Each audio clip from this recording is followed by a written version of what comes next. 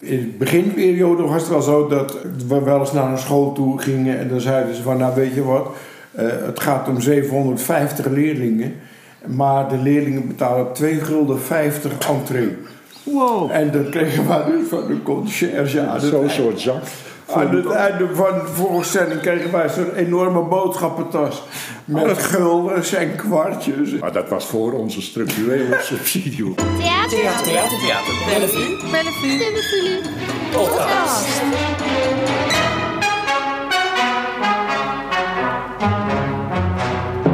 Hallo, leuk dat je luistert. Dit is een nieuwe aflevering van Voor het Applaus, de podcast van Theater Bellevue, waarin we praten met de makers die binnenkort bij ons in het theater te zien zijn. En ja, dat is even moeilijk in deze tijd. Er is een voorstelling die niet te zien is geweest, althans nog niet. Dat was de bezoeking van toneelgroep Het Volk. Maar we zijn wel bezig om die alsnog in het schema te krijgen. Maar we zitten even de day after, de dag nadat het niet gebeurd is, toch in Haarlem om te praten met Wigbold Kruiver en Bert Bunschoten van toneelgroep Het Volk. Heren, waar zitten we op dit moment? Ja, waar zitten we op dit moment? Je bedoelt universeel gezien of in Haarlem? Even concreet beginnen, Bert, als je het goed vindt. Oké, we zitten momenteel in de ontspanningsruimte, de keuken, of de repetitieruimte van de toneelschuur. Toneelschuurproducties moet ik eigenlijk zeggen, want dat zijn twee aparte poten van het bedrijf. Je hebt de toneelschuur in de Begijnenstraat en je hebt de toneelschuurproducties in de Bakenesserstraat. In de Bakenesserstraat. Daar zitten wij momenteel. Het grote conglomeraat waar de toneelschuur haar eigen producties maakt. Werkplaatsen, repetitieruimtes, kantoren enzovoort. Eigenlijk zitten we in het hartje van het moederschip van het Haarlemse toneel. Korte vraag, lang antwoord. Helemaal in de kern. Ja. En jullie mogen hier altijd gebruik van maken, Wigbold? Hebben jullie de sleutel? We hebben de sleutel en we betalen ook keurig iedere maand onze huur. Aha. We houden hier kantoor en daarnaast hebben we decoropslag. En als wij een nieuwe voorstelling gaan maken, dan wordt ook ons altijd op een hele welwillende manier een repetitieruimte ter beschikking gesteld. En daar gaan we dan 6 weken of zo in om de voorstelling die op de plank ligt af te monteren en speelklaar te maken. Krijgen jullie dan die repetitieruimte tegen gereduceerd tarief? Vroeger betaalden we daar gewoon de volle pond voor. Mm-hmm. Maar Halbe Zijlstra heeft, zoals ook veel luisteraars waarschijnlijk wel zullen weten, een aantal jaren geleden het subsidiebudget met 50% verlaagd. Wij werden structureel gesubsidieerd door de Rijksoverheid. En dat hield op. We hadden een positief advies, maar gewoon met de beschikbare gelden. Kind van de rekening geworden. Precies, we vielen beneden de zaaglijn, zoals ze dat destijds zeiden. En, met nog andere kleine gezelschappen. Ja, Bambi bijvoorbeeld is daar een van. Ja, maar jullie hebben alle sympathie van de toneelschuur in ieder geval. We zitten hier dus in het hartje van het moederschip van het Haarlemse toneel. Ja. Is er ook een verband tussen toneelgroep Het Volk en Haarlem, de stad? Zou toneelgroep Het Volk ook in Amersfoort hebben kunnen bestaan of in Apeldoorn of zo? Nou, wij zijn Haarlemmers. En Egbert van Paridon, die in ons eerste boek Verzameld Werk het voorwoord geschreven heeft, oprichter van toneelgroep Puk, toneelgroep Centrum, artistiek leider geweest daar. En die was altijd een groot fan van Het Volk. En die wist wel eens te vertellen, wat jullie doen is zo Haarlems. Ja, maar ik heb nooit begrepen wat hij daar nou eigenlijk mee doet. Een klein beetje wel, want wij zijn in het verleden ook wel eens door mensen vergeleken met het werk van, en dan weliswaar niet als drama, maar gewoon qua schrijfwerk, vergeleken met Godfried Bomans. En Bomans was natuurlijk ook een Haarlemmer. En qua humor en dergelijke denk ik dat dat wel dicht bij elkaar ligt. Ik kan me daar wel iets bij voorstellen. Okay. En wat is dan die humor, die Godfried Bomans-achtige humor? Moet ik het zo zien? Ja, Bert. Humor is een lastige zaak. Droog, vooral droog. Ik denk niet dat wij snel in het dijenkletsformat zullen eindigen. Nee, het is meestal wel humor met een dubbele laag. Dat wil zeggen, er kan om gelachen worden, maar dat is niet verplicht. Het is ook een beetje tong in cheek soms. Ja. En het schuurt soms ook wel tegen verdrietigheid aan. Ja, Sommige dingen zijn in het leven eigenlijk niet om te lachen, maar onwillekeurig neig je er soms wel toe, omdat het een bepaalde snaar raakt in je. Ja. Kijk, vallende mensen, dus het is nooit leuk natuurlijk. Je kunt wel een hersenbeschadiging op duiken. Ja. Maar het vallen van iemand die daar niet op rekent en tegen de grond slaat, is natuurlijk iets kostelijks. ja, er wordt wel eens gezegd, wij trachten op een amusante manier aan het publiek te laten zien hoe triest het leven eigenlijk is. En dat is natuurlijk ook een klein beetje een kenmerk van toneel. Het is ook een klein beetje een spiegel voorhouden. Want Ja. heel veel mensen herkennen daar wel het een en ander Ja. in. Ik zit nu met Wigbold en Bert, dat zijn jullie, te praten. Zijn jullie ook toneelgroep Het Volk? Vertegenwoordigen jullie het met z'n tweeën? Nou, eigenlijk is de broer van Wigbold, Joep Kruiver, is ook een vaste kracht van toneelgroep Het Volk. Maar die is aanzienlijk ouder dan wij. Hij is nu 77. Nee, Joep is ouder. Joep wordt, even kijken, Joep is 1943, dus die wordt 79 in mei. Ja, kijk, wij zijn nog echt wel 10 jaar jonger. En Joep heeft er de voorkeur aan gegeven een jaar of 8 geleden om te stoppen met dit werk. En toen zijn Wigbold en ik dit toneelscheepje drijvend blijven houden. Maar we hebben het wel samen opgericht in 1976 van de vorige eeuw. Jullie met z'n tweeën, toch? Ja, Ja. Ja, toen werkte Joep nog bij een ander toneelgezelschap. Dat was het technische theatergroep Perspect. Gezeteld aan de Gasthuisvest in Haarlem, was destijds een begrip. En dat hield ook qua subsidie hield dat op. En toen is Joep... Toen is Joep bij jullie in de tent gekropen. Ja, Oké. ja, Oké.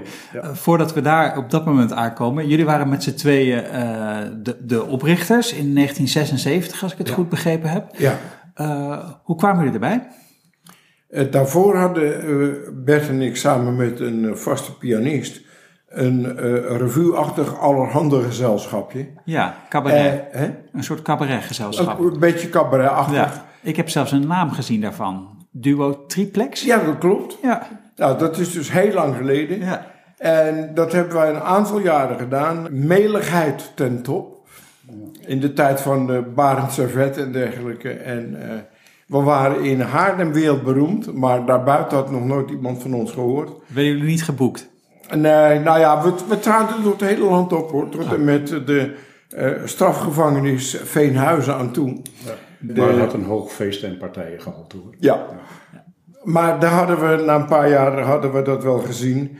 En Bert en ik zaten met grote regelmaat ook al samen in de Schouwburg naar echte toneelstukken te kijken. En we hadden het idee dat toneel toch meer ons ding was. En toen hebben we in 1976 de stoute schoenen aangetrokken.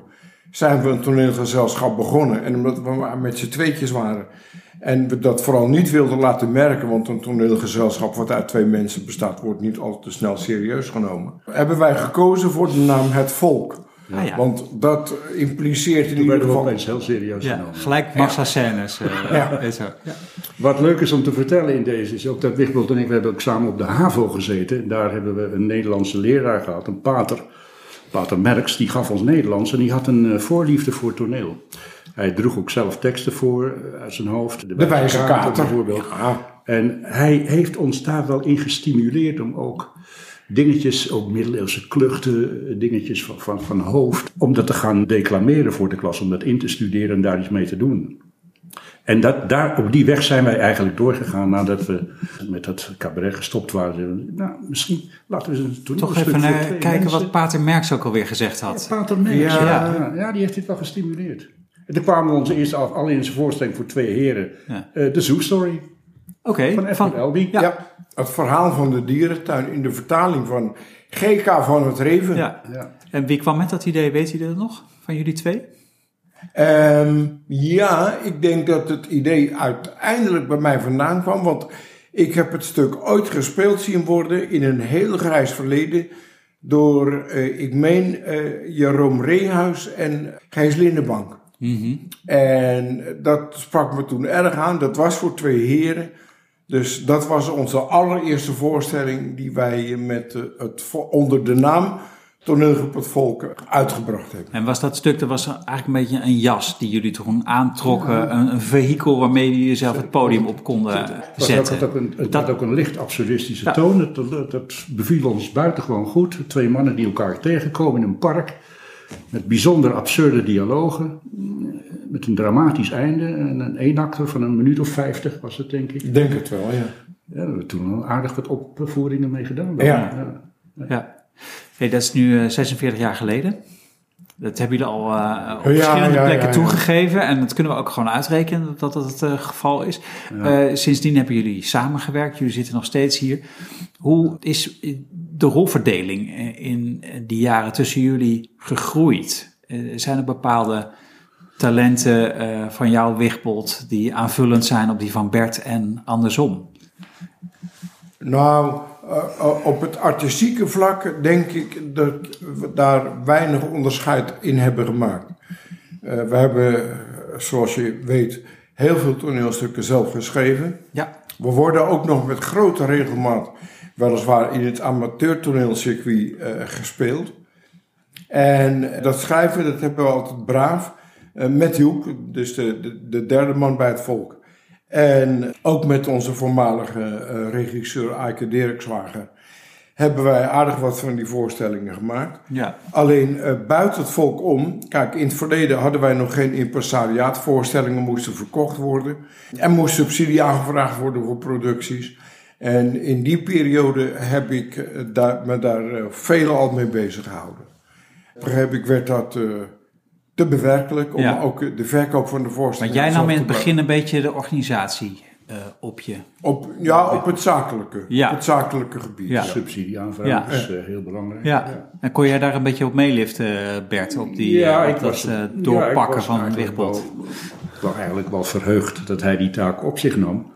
Dan kon ik mij meer op schrijven en zo richten. Maar in het begin schreef je nog niet zelf. Want ik heb gelezen dat jullie eigenlijk vanaf 1990 ongeveer echt heel veel zelf schreven. Dus hoe was dat dan in het begin, Bert? Want zat jij nog lekker duim te draaien? Er kwamen nog een paar voorstellingen waar een stuk van Herman Heijermans, wat we heel veel gespeeld hebben. En dat was de Wijze Kater? Nee, in de Jonge Jan. In de Jonge Jan, dat was in de Jonge Jan, ja. Een soort whodunit in zijn vroegste vorm. Een mooie... En een dubbelrollenspel. Ja, waarvan één acteur dus een aantal rollen diende te spelen.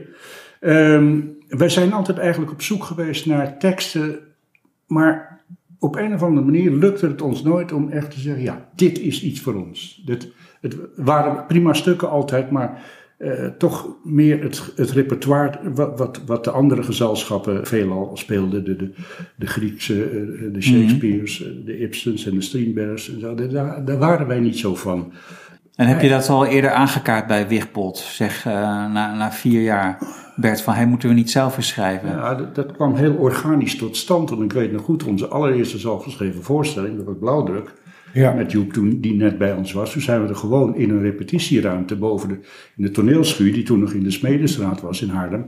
Er was een lege repetitieruimte. Daar begon 3 tafels neergezet met op elke tafel wat timmergereedschap.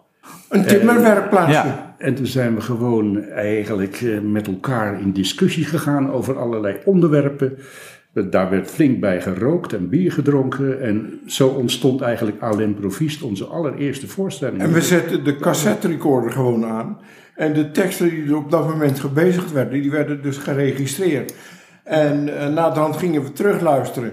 Haalden we de stukken tekst waarvan wij dachten dat ze wellicht geschikt zouden zijn om in die voorstelling een plek te krijgen.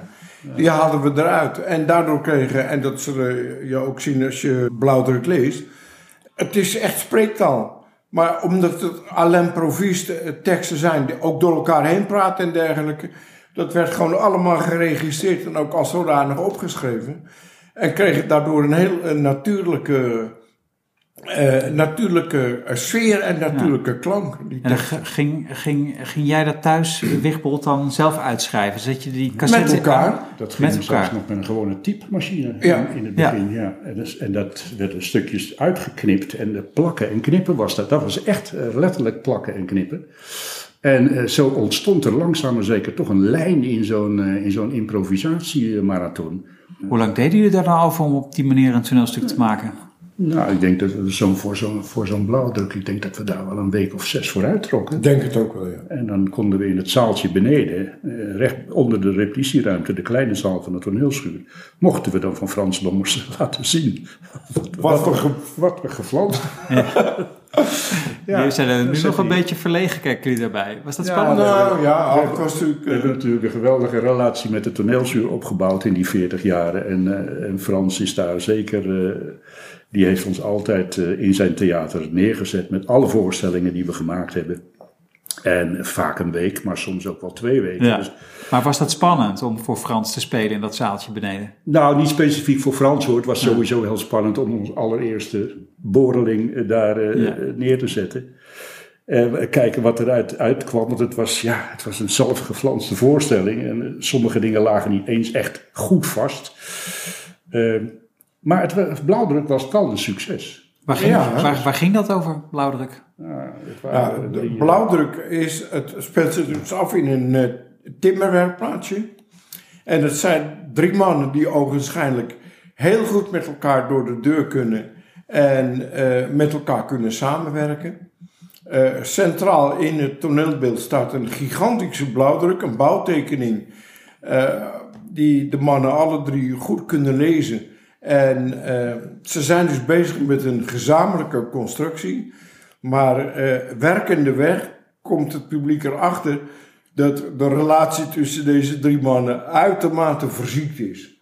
Ze kunnen totaal eigenlijk niet met elkaar overweg. En waar ze dus een hele voorstelling lang mee bezig zijn, dat is met het maken van concubines van 2 tegen 1. Om elkaar daardoor het leven concties, ja. Om elkaar daardoor het leven te maken. Ja. En die concties, die konden soms razendsnel die weer wisselen. Ja. Dus je hoefde maar 1 ding verkeerd te zeggen. Ja. Of de ander stapte daar gelijk in om samen met de derde man dan die persoon weer in een kwaad daglicht te zetten. Of verdacht te maken. Of te zeggen dat hij stiekem met een potloodje op de blauwdruk bepaalde dingen veranderd had. Waardoor de ander weer in de war raakte. Overal werd wat achtergezocht. En het was 1 grote zelfoverschatting ook. Jezelf voorstaan op dingen die totaal niet realistisch waren. Ja. En gewoon 1 grote mislukking eigenlijk. Maar ze moesten dan wel samenwerken omdat ze waren alle 3 met een product bezig en die 3 producten die moesten bij elkaar gebracht worden. En dan ontstond er 1 ding. Het bouwwerk. Dus de samenwerking was noodzakelijk. Wel noodzakelijk, precies. Ja. En dat gaf maar het was een hel. Ja. Het was een hel. Voor hen. Precies. En het bouwwerk waar ze mee bezig zijn, want dat was een bouwwerk waarvan we zelf ook niet precies wisten wat het nou moest gaan worden. Daar hadden we een mooie naam voor bedacht. Dat was het boletarium. Ze waren met z'n 3 bezig met het construeren van een boletarium. Aan de hand van die blauwdruk. En dat is iets wat niet bestaat eigenlijk. Gewoon, het is eigenlijk iets wat niet bestaat. Ja. En op een gegeven ogenblik worden er ook wel stukken waar ieder op zijn eigen werktafeltje mee bezig was. Die worden dan centraal bij elkaar gebracht en dan lijkt het inderdaad helemaal nergens naar. Nee. Het is is dat zo dat Pinterians daar. Ja, en dat jullie een boletarium aan het maken waren, of dat die mannen een boletarium aan het maken waren. Is dat een beetje de Godfried Bomans-achtige Haarlemse humor misschien? Nou, inderdaad. Ik denk het wel, ja.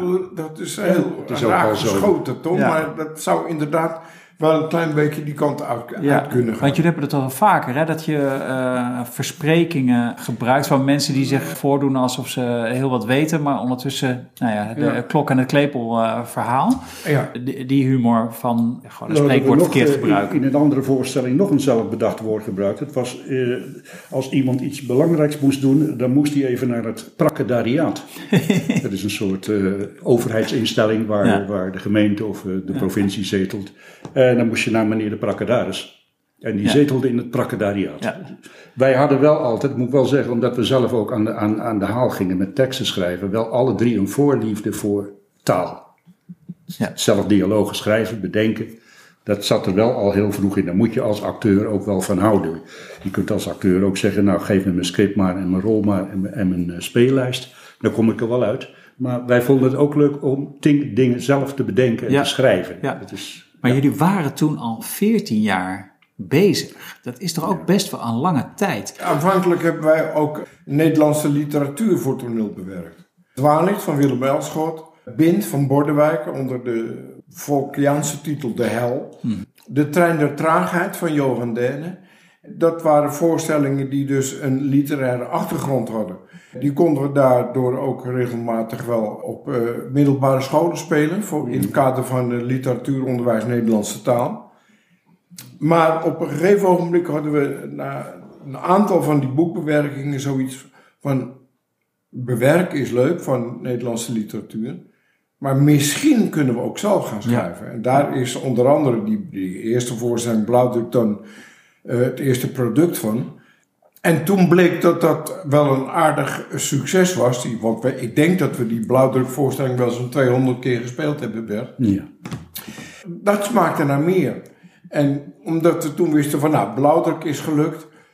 We gaan een volgende voorstelling maken. En we kwamen erachter dat, omdat we maar met z'n drieën waren... en het 3 kerels waren die continu met elkaar door de deur moesten... al dan niet of dat nou ging of niet ging... Lotgenootschap is ook een van de motoren geweest waar onze voorstellingen op gereden hebben. Kwamen we erachter dat krabbelen in het leven en in het voortbestaan, dat voor deze mannen continu heel moeilijk was. En daar kwamen we, werkendeweg kwamen we erachter dat het zo was. En toen kwamen we erachter dat het eigenlijk een soort onvermogen was om jezelf in het leven staande te houden. En zo kwamen we op de term het mannelijk onvermogen. Omdat het altijd 3 mannen waren die daarmee worstelden. Ja. Om zich in het leven staande te houden. Ja. En lotgenootschap, dat was dan inderdaad wel steunvrienden bij elkaar. Ja. Zelfs in Blauwdruk, waarin mannen dus niet met elkaar overweg kunnen... maar elkaar wel nodig hebben om tot een eindresultaat te komen. Ja. Hey, en is dat mannelijke onvermogen, zijn dat ook mannen die een beetje uitgerangeerd zijn misschien? Die niet zoveel meer in de pap te brokkelen hebben of niet meer zoveel ambities? Zit het ook in die hoek? Dat een beetje die darren zijn die er net zo goed niet kunnen zijn? Het is een beetje een existentiële invulling van gemankeerde mannen die wel willen... maar niet kunnen. Op een of andere manier. Het zit ze tegen, of ze maken er zelf een rotzootje van. Of het schiet een andere kant op allemaal. En is het dan omdat ze zelf te weinig vermogen hebben om de wereld naar hun hand te zetten? Of is de wereld eigenlijk zo complex dat je dat niet zomaar van een doorsnee man mag verwachten? Dat die er zijn genoeg mannen die er prima doorheen reilen en zeilen. Maar ik denk dat laatste... wat je zegt is wel waar, dat in onze optiek, onze mannen gaan ten onder aan de realiteit, zeg maar. Het onvolwassen en het onvermogen om daarmee om te gaan, het eindigt in een rampzalig iets. En, dat was voor ons een geweldig uitgangspunt om onze voorstellingen steeds maar aan op te houden. Steeds maar weer die mislukkingen. Mijn broer Joep, dus de derde man bij het volk, heeft dat ooit eens een keer heel mooi verwoord. Het volk kijkt altijd met verbijstering en mededogen naar het trieste dier dat zich kampt, de mens. Ja. Slaat dat dan ook over naar je eigen leven af en toe? Je bedoelt dat er een zekere verzuring optreedt in hoe je tegenop... Of een zeker verdriet of een soort versipping of zo? Wat we tot nu toe onderbelicht hebben, dat is dat al dit onvermogen en al deze verschrikkelijke mislukkingen toch wel te paard gaan met een enorme dosis humor. Mm-hmm. En dat komt dan toch altijd weer net even bovendrijven. Ja. Anders zou je misschien wel het risico lopen dat je in een soort tragediefase of zo terechtkomt. Ja. Dat zijn onze voorstellingen echt niet. Ja. Jullie vereenzelvigen jezelf ook absoluut niet met deze figuren. Nou, gelukkig, dat geldt voor Joep, dat geldt voor Bert en dat geldt voor mij. We kunnen aardig relativeren. En die relativering zit ook in al die voorstellingen. Mm-hmm. En dat maakt het wel draaglijk. Ja. Sommige van die zelfgeschreven teksten komen echt wel dichtbij, hoor. Ja. Echt wel uit gemoedstoestanden en uit... dat herken ik bij mezelf wel, ja. Hey, hoe lopen de relaties tussen jullie? Zijn jullie ook vrienden van elkaar? Of zijn jullie alleen We collega's? zijn niet homoseksueel. Nee. Dat moet Nee? ik eerst zeggen. Dat is misschien wel leuk om even te weten. Nou ja. Wij- Maar de kroeg? Ja, we hebben heel veel uren doorgebracht in de kroeg. Biljarten? Veel biljarten. Veel Ja. drinken ook. Bier, liefhebbers. We hebben vroeger heel veel gereisd in die schoolperiode. Dat we een week achter elkaar op pad waren met z'n tweeën. Met het busje. En dan bleven we ook echt overnachten in Zeeland of in Drenthe of in Friesland. En dan waren we 's middags klaar met die schoolvoorstellingen. En dan eigenlijk waren we om een uur of 3, 4 of 5 uur gingen we toch al snel richting het café op de Grote Markt. En daar sloegen we nog wel eens een maaltijd over. Ja. Konden jullie het allemaal met de trein doen? Nee, we hadden wel altijd een auto. een... Maar toen mocht je nog gewoon drinken? Ja, precies. Dat was een andere tijd. In die tijd was Ja. dat geen We probleem. zorgden wel dat het café ook dicht bij het hotel was waarin we verbleven. Ah, precies. Ja. Maar is dat toen dus bij die schoolvoorstellingen, jaren 80 hebben we het dan over, je speelde Bind van Bordewijk en Enesio. Is toen dat toeren ook al onder jullie huid gaan kruipen? Want dat is ook een heel groot kenmerk van het volk. Hè? Jullie hadden speellijsten van 70, 80 speelbeurten. Nou, Allemaal. veel meer. Veel Ik meer. zal je vertellen dat in onze toptijd, dat we dus ook nog veel op middelbare scholen stonden, speelden wij wel zo'n 40 voorstellingen per maand. Want veel scholen zeiden van, kom dan 's ochtends om 10 uur de eerste voorstelling spelen. En dan 's middags om 1:30 de tweede. Dus er waren er al 2. En als je dan een hele week van huis was, dan speelde je zomaar 8, 9 voorstellingen per week. Want er waren ook nog wel momenten dat een theatertje zei van, god, jullie hebben zo'n leuke voorstelling. Kunnen jullie niet bij ons komen spelen? Dan deden we er 2 overdag en 1 s'avond. Ja, En dan... dat waren echt hele strakke tijden. Dat kwam wel voor dat we echt waanzinnig veel voorstellingen achter elkaar speelden. Ja. Maar dan vonden we dat ook leuk. en verschillende voorstellingen. Want Is dat leuk, zoveel spelen? Ja, in onze toptijd speelden wij 7 verschillende toneelstukken door elkaar heen. En? Hadden we er dus 3 A4 in de vrachtauto zitten. Dus de ene moment moest de ene voorstelling eruit. En dan moest er goed omgeladen worden. Omdat we wisten van, nee, want straks of morgen moet de andere voorstelling gespeeld worden. En die werd dan weer op een logistiek verantwoorde plek neergezet. En dan was je de hele week van huis. En soms moest je terug naar huis om even wat nieuw decor op te halen. Maar we speelden echt alles door elkaar. Echt zoals vroeger de ouderwetse toneelgezelschappen ook meerdere stukken op het repertoire hadden. Als een voorstelling goed liep en goed ontvangen werd, dan hielden we decors altijd achter de hand voor. Je weet maar nooit. Een reprise. En er kwam altijd een vraag ergens een keer. Ja, in het begin wel. Ja. Later zijn we daar ook weer mee gestopt door met dat herhalen. Want Hey, en als je het hebt over die toptijd, hè, hoeveel mensen leefden er toen van toneelgroep Het Volk? Hoeveel mensen verdienden daar een brood mee? Nou ja, de 3 vaste toneelspelers en een technicus. Ja. En dan daarnaast heb je natuurlijk wel je overhead aan administratiekosten en dergelijke. Maar dus echt degene die er een vast salaris uithaalden voor het hele jaar, dat waren wel de 3 spelers en de technische man, denk ik, hè Bert? de regisseur ook voor een deel. Ja, een deel de regisseur, maar die werd dan betaald voor de periode dat de productie opgestart moest worden. En was dat dan goed verdienen voor jullie? Waren jullie financieel tevreden op een gegeven moment? Maar dat was allemaal volgens mij volgens CAO richtlijnen en salaris. Ja. Het was gewoon een stichting en allemaal zo heel netjes. Ja, in de beginperiode was het wel zo dat we wel eens naar een school toe gingen en dan zeiden ze van, nou weet je wat, het gaat om 750 leerlingen, maar de leerlingen betalen 2,50 gulden entree. Wow. En dan kregen we dus van de conciërge Zo'n soort zak. aan het einde van de voorstelling kregen wij zo'n enorme boodschappentas met guldens en kwartjes. Maar dat was voor onze structurele subsidieperiode. Kwam een hoop zwart werk bij, laat ik het maar gewoon eerlijk zeggen. De culturele commissie die rekende handje contantje af. Als we de school weer verlieten met ons decor. Vaak zat in een envelopje dan bedragen als 500 gulden of 650. Dat waren zo'n beetje dan de uitkoopsommen die wij hanteerden. En dan kreeg hij de helft van en ik de helft. En dan kwamen we na een week thuis. En dan waren we schatrijk. Ja, dat was echt cowboy toneel hoor. Ja. Dat is later allemaal anders geworden. Maar we hadden een hele leuke tijd aan. Omdat we het geweldig vonden om op deze manier je eigen boterham te verdienen. In de kunsten nog wel. Ja, en we hebben er altijd van kunnen leven. Ja. Dat wel. Ja. En er moest natuurlijk ook een vrachtautootje rijden. En er moest decor gemaakt worden. Affiches gedrukt en dergelijke. Hotels. Het kostte ook genoeg. Maar je werd er nog eens wijs van. Ja. Is dit tussen jullie altijd zo goed gegaan? Want ik kan me best wel voorstellen dat als je zo lang samenwerkt, dan kun je elkaars voorkeuren Bloed. en...